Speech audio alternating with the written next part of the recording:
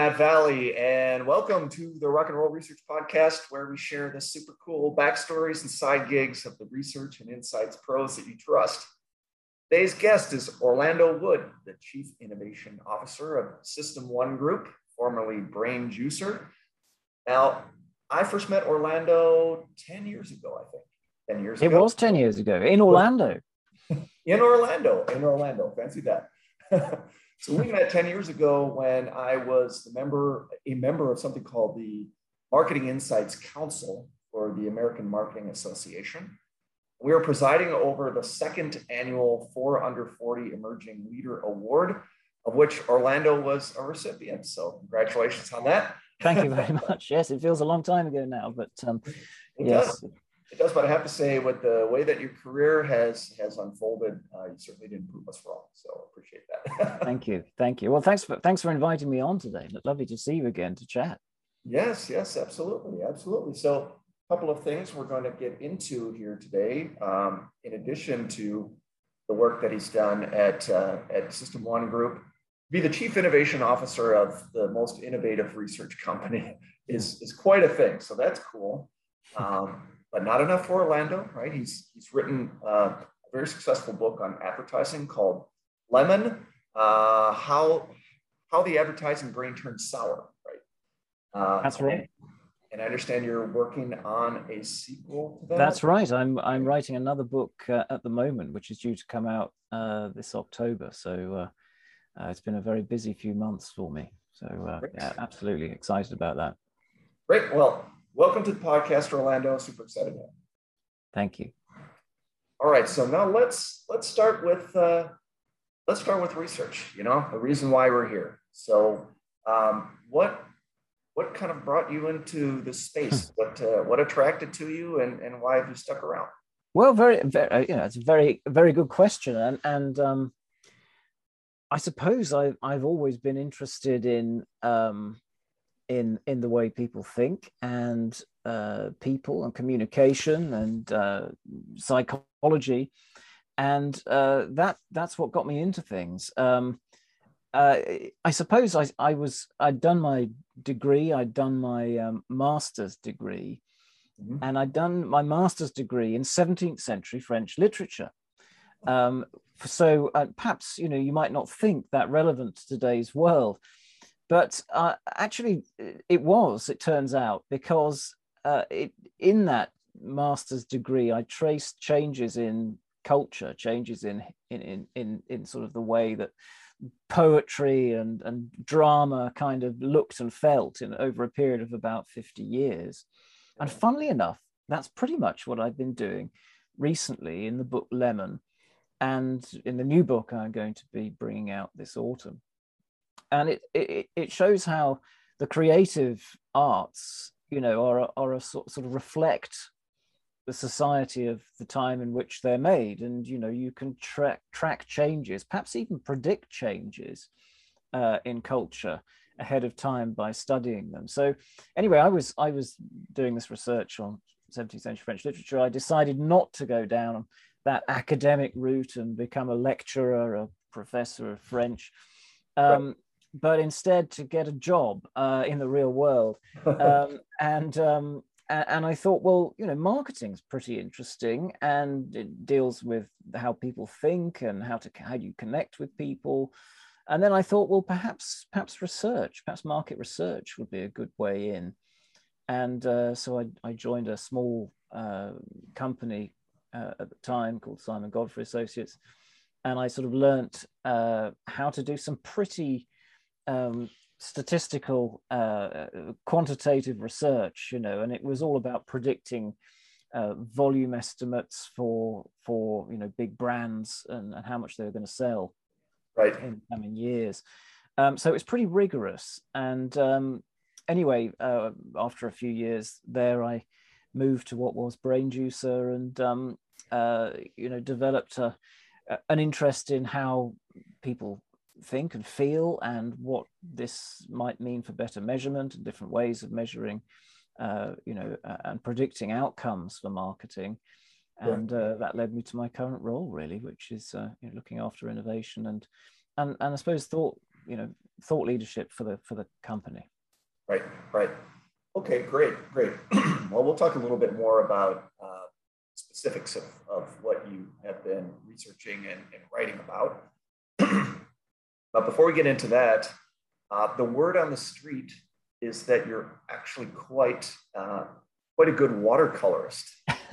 So yes, well, so that's enthusiastic, I would say, Matt. Enthusiastic watercolorist. Yes. Well, your sources are very good. I picked up. I mean, I've always been interested in art, and always enjoyed it. And I picked up watercolors probably about 9 years ago, something like that. Okay. And I got into it because, well, I had some time off work, a sabbatical, and I was on holiday and started painting, and actually I picked up the work of a brilliant watercolorist called Roland Hilder, who lived in the 20th century. And he did some wonderful landscapes, very evocative, English, British landscapes mostly, but seascapes as well. And there was just something about them. I thought, that's really, really wonderful.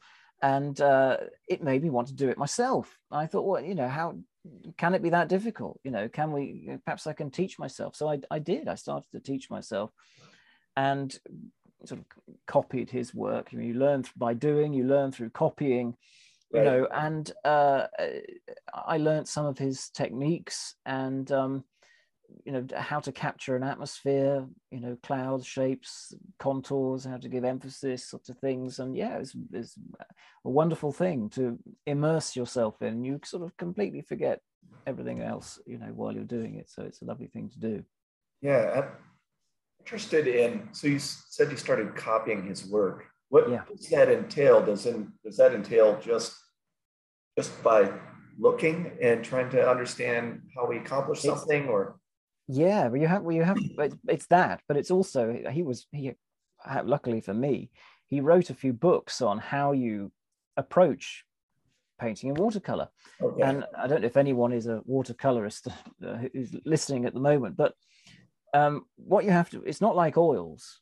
Watercolors require you to do several washes. So you do a wash, and then you let it dry, and then you have to do another wash, and you let it dry. You do another one, and you build it up and build it up. And that requires, and normally you start with, if you're doing a landscape, you start with what happens in the far distance, because they're the fainter colors, and then you dry, and the sky as well you'll do, and then you'll build forwards in the picture. So you have to plan it, and you have to think carefully about, well, what bits am I going to start with here? And how am I going to build up that sense? How am I going to create a cloud? How do you do that sort of thing? And so it does require a bit of forethought in the planning, but it also requires, I think, sort of sometimes a happy accident, and to persevere with your mistakes, because, you sometimes you do something, oh no, that really doesn't look very good. And sometimes you just got to plow on, and sometimes that can turn into something really quite good and unexpected. And so there's persevere is what I'd say. Don't give up if you feel you've made a mistake. That's a lesson in all things, not just watercolors. So I think that's really valuable thing. So, but it does require you to sort of know a little bit about what you're doing. So some technique, but also a good eye to be able to sort of work out how you might construct something. It strikes me that each, like painting as well as writing and researching, they're all pretty intensive disciplines, right? Yeah. So you've got all of this happening in parallel in your head, right? So are there any lessons or parallels that you draw between, let's say, what you're doing on a canvas versus what you do in your day-to-day life? Yeah, I think there are. I mean, it sort of depends what your day-to-day life or day-to-day profession is. But if you're in a creative profession, or in working in innovation, or an area which doesn't have, I suppose, rigid rules, you know, things to stick to, then I'd say that there are a lot of parallels. I mean, one is, you know, you need to have a sense of lots of things perhaps happening at once and how they might interrelate with each other. You need to have a vague plan, but perhaps not too precise, because the things tend to come together in the end if they're meant to. And so, you know, trying to lay things out in a very linear fashion up front doesn't always work. I mean, it's sort of an engineering mindset, but it doesn't always work when it comes to creating new things, particularly, you know, anything like art or poetry or, you know, music, that sort of thing. So it's good to have a sense of where you might be going, but not necessarily to know the destination, is what I'm trying to say. And then, you know, there are a few other things I'd say as well. It's sort of important to respect spontaneity and, you know, as I said, mistakes that you think are mistakes, but actually might turn into something interesting. And I think it was Leonardo who said that, you know, that you paint, if you're painting something, you know, a mural on the wall, you know, go with the shapes of the plaster and the, you know, on the wall, because that frees the imagination, or it enables the imagination. It's a step for the imagination to do something. So, you know, don't bring your thinking to the thing, let the thing impose itself on you, sort of, in a way. There's quite a lot of that. I think is important. And then I think play, you know, you don't give up, and play, you know, perhaps we try this with that or that with that. And that idea of playing, I think, is pretty important. You also need to have a sense of the broader picture, but also the detail for any given part. And don't overstress sometimes, you know, don't overstress the detail. Certainly I'm thinking in art here, because the more you work at something and the more detail you put into everything can actually reduce the life and the vitality in the thing. So you're actually stripping it of its movement and its life if you do that. So you need to think broad picture as well as the, you know, detail, how much detail you want to give to any given part. And I think, you know, the other thing I'd say is just don't be afraid to try it, to do it. Because, you know, you can always do another if this one doesn't work. Yeah. And you know, don't be fearful of trying something. I think that's a really important lesson. So I mean, there are a few thoughts on I suppose art and creativity in general, I think. Yeah, that's wonderful. So speaking of creativity, I'm thinking of the advertising world now, right? Yeah. So Lemon is about advertising, and would love to hear, love for you to share a bit about, first of all, what inspired you to write the book, and then maybe some top line lessons that people. Absolutely. Well, here is the book, Lemon, and what inspired me was actually this book here by Ian McGilchrist, The Master and His Emissary, a very big, thick book, The Divided Brain in the Making of the Western World. I mean, I'd been working in advertising research for a while before this, and I'd noticed that advertising was changing in style, that we were getting far fewer characters, you know, recurring characters, sorts of thing. I mean, the Geico Gecko still exists, but, you know, it's a rare breed. That kind of character, you know, and people in advertising just seem to be disappearing. And I thought, why is this? I can't really explain this. And I came across the work of Ian McGilchrist, and he's a psychiatrist, a neuropsychologist, and he's written a book about how the brain attends to the world and the different modes of attention that we bring to bear on anything it is that we're doing. And, you know, sort of since the 60s and 70s, brain lateralization, the study of, you know, the left and the right hemispheres, has been it sort of became very popular and was therefore had a stigma attached to it in professional, study of the brain and the two halves of the brain. And so it was, largely dismissed. There's no difference between the left and the right hemisphere. They're all in, it's not something worth studying. But McGilchrist persevered, and he did study it for many, many years. And what he found is really extraordinary, and that's that it's not that the left and the right brain do different things, it's that they do things differently. They have different takes on the world, different priorities, different modes of attention that they bring to bear on the world. So the left brain is very narrow and goal-orientated in its attention, and it tends to break things up into smaller parts, into ever finer detail, to abstract things from their context. And it thinks of things in very linear terms, sort of black and white terms. Things are either right or wrong, sort of very binary in its way of thinking. And it has no real understanding of lived time. It sort of breaks things down into snapshots, into moments, into atomized kind of, like pictures, if you like. And it flattens things too. So it can't really see things in depth or in perspective. And it has no real sense of music other than very basic rhythm.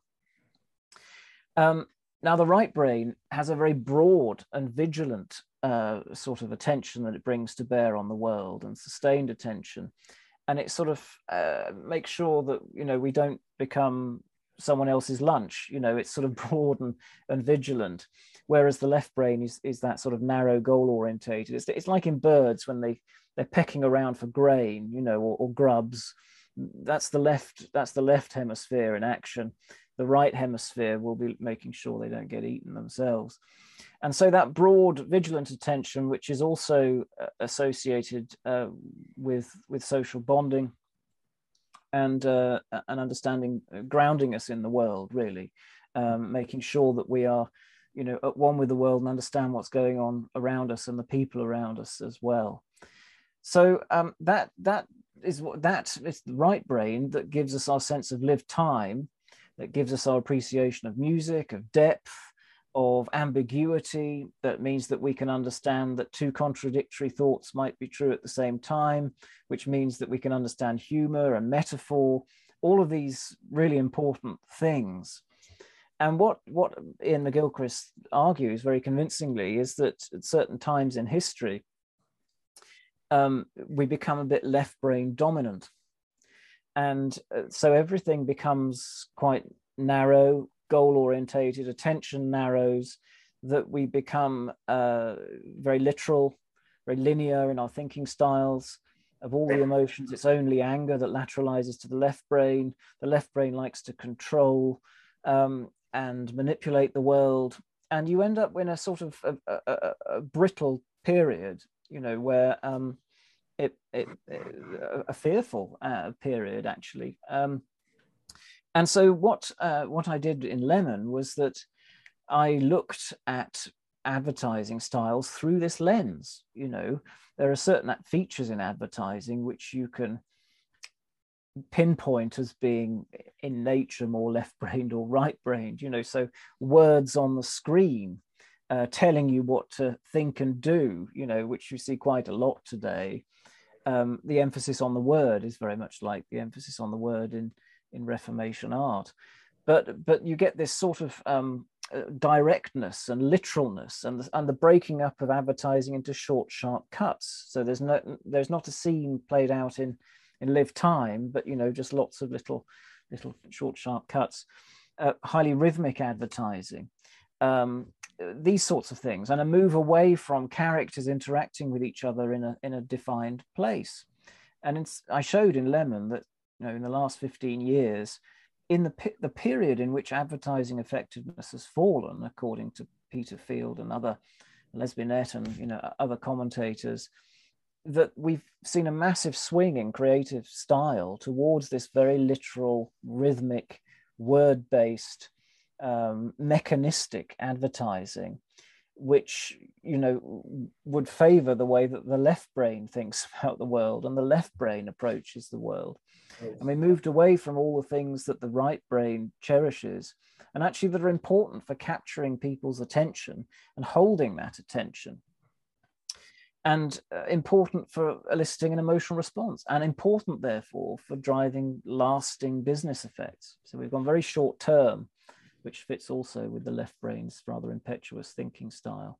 And there are good reasons why this might have happened. And in this technological age, which ushers in new habits of thinking, which are quite engineering focused, that are quite linear, that help us to get a job done, but perhaps introduce a different kind of creativity that's perhaps more about iterative, sort of improvements rather than big leaps of creativity that involve people and the way that they connect with each other. So that was the premise of Lemon, that we'd seen this shift in advertising style, that it wasn't helpful for effectiveness, and that could be traced to the way that we're all thinking. And I'm going to be following this up in a new publication this October, where I talk more about that, and how it's, that other features of advertising have come to the fore, and how we need to be careful, because there's a kind of rigidity that's entered into advertising that and into the world generally that we need to be careful of, and we need to think of ways in which we can reintroduce movement and life and love actually into everything that we do. Great. Excellent. So you said October for the follow-up. Yes. That's the plan. So with the IPA, who are the publishers, the Institute of Practitioners in Advertising. Yes, it's going into design at the moment. So exciting times. Great.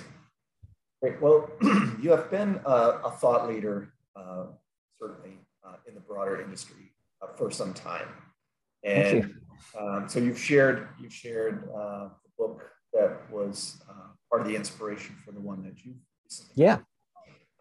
But I'm sure people would like to know what some of the other sources are that you turn to, either for personal enjoyment or for professional inspiration. So it could be any kind of media, so books or podcasts, blogs. What are you looking into? It's a good question, and it's one that it sort of depends what I'm working on at the moment. And you sort of get a hunch for something, and you look at what other people are referencing, and think, well, that might be interesting. Perhaps I'll have a look at that. And there is a creative phase when you have your mind open, to all inputs.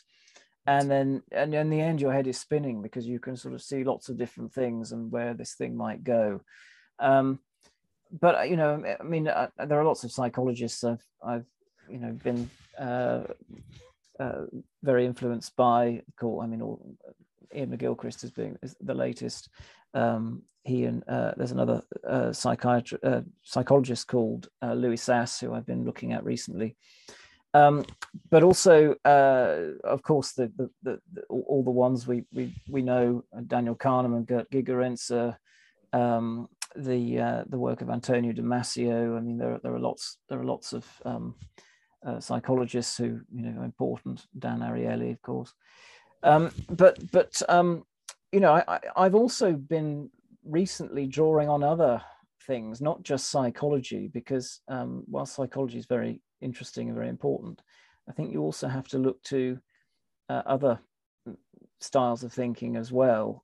So the history of art, for instance, I've been looking at recently the brilliant 1960s series made by Kenneth Clark in the UK, who's very popular in the US as well, called a series called Civilization. And it's sort of a long series of episodes looking at art and how it changes in different periods. And that's what's in both Lemon and this latest book I've been writing, is looking at art and how you can see in art changes in style, and how things might become more abstract or more focused on the word than the image, or they lose their depth you know, the way when you really look at something, it can give you a sense of what's happening around today. And I think there's a great quote by Ruskin, who said something like, civilizations leave behind them a book of their words, a book of their deeds, and a book of their art. And the only faithful, truthful one of these is the last, the book of their art. Yeah. Because that tells you, you know, it gives you a much better sense of what's going on than someone's narrative. And I think there's something in that. And so that's, you know, so I've been looking back at art history quite a lot to help us to understand what's going on today, because I think you can see similar patterns in the images around us today that you could at other times in history, and you know that might actually give us a sense of what could come next, you know, and how and whether we want that. So Kenneth Clark, I'd urge anyone to look at Kenneth Clark's Civilization. It's, you know, of its time, but it's still extremely helpful. And I look at, you know, I suppose you just sort of get a sense for things, you know, where does that lead me and where could that take me? And that's interesting. Let's have a look at that. So if anyone was interested, I would certainly recommend The Master and His Emissary. If you haven't read it, do. I mean, I found it life-changing. It helped to understand people around me, history, what was happening in the world. I mean, I thought it was magnificent, still do. And there is also a channel, McGilchrist, that you can sign up to if you're interested in knowing more, where he talks quite a lot and gives answers questions and that kind of thing. So a very useful resource. I also think, I mean, there are various marketing related things that I'm interested in. So I follow my colleague John Evans has another podcast. I don't know if you might mind me mentioning another podcast Sure. called the Uncensored CMO, where he talks to sort of senior marketing and advertising people, and particularly, you know, if they're launching books or listening to or you know, bringing something out or talking about something. So he gets some very big names on there talking about that. I think that's a very helpful source of keeping up to date with what's going on at the moment. And I think you know, there are various advertising things that I think are interesting. There's a thing called Dave Dye's Stuff from the Loft, which I've you know, looked at a lot. And he interviews people in advertising who worked in advertising for, you know, many years. Mm-hmm. And it gives you a sense of the craft skills that are needed in advertising and how people used to think about things and how and just what's important really in connecting with audiences. So I think that's been terrific too. So I mean, you know, there are lots of I have lots of books here on. I'm glad you can't see them arranged on the floor behind me, which have been very helpful. But I think that's and actually one of them recently, perhaps one of the most enlightening ones.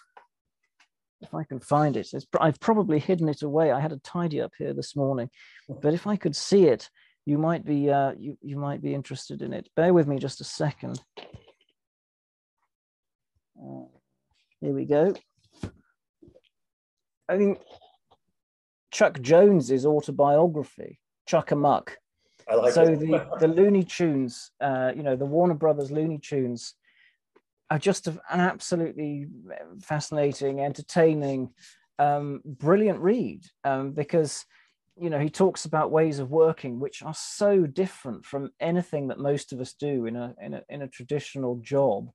Right. You know, that don't, you know, a very non-linear way of thinking, and a sort of slightly irreverent way of thinking as well, that gets you to funny, entertaining characters, and just the importance of characters and how you know that their uniqueness is what gives them their believability. You know, one of the many things he says. So yeah, sorry, that was a rambling answer, but no, lots of sources, you know, for philosophy too. I think it's I've been looking at the work of Henri Bergson, who talked about humor. That's one of the other things that I talk about in the new book, about how humor has disappeared in culture, but also in advertising. and how can we get it back? You know, and why is it disappearing? Yeah. And so I talk quite a lot about that in the new book, and you know, the dangers associated with when humor disappears. Keeps us all flexible, humor, and things can get rather brittle without it. Yeah, fascinating. Well, I'm really looking forward to it. So, Thank great. you. Well, Orlando, this is the Rock and Roll Research Podcast, right? So, so we have to get to music. And Yes.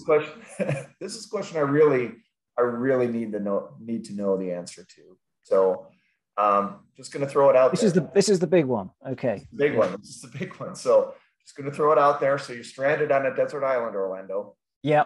You have 3 records to okay, keep company for the rest of your days. What are they? Well, that's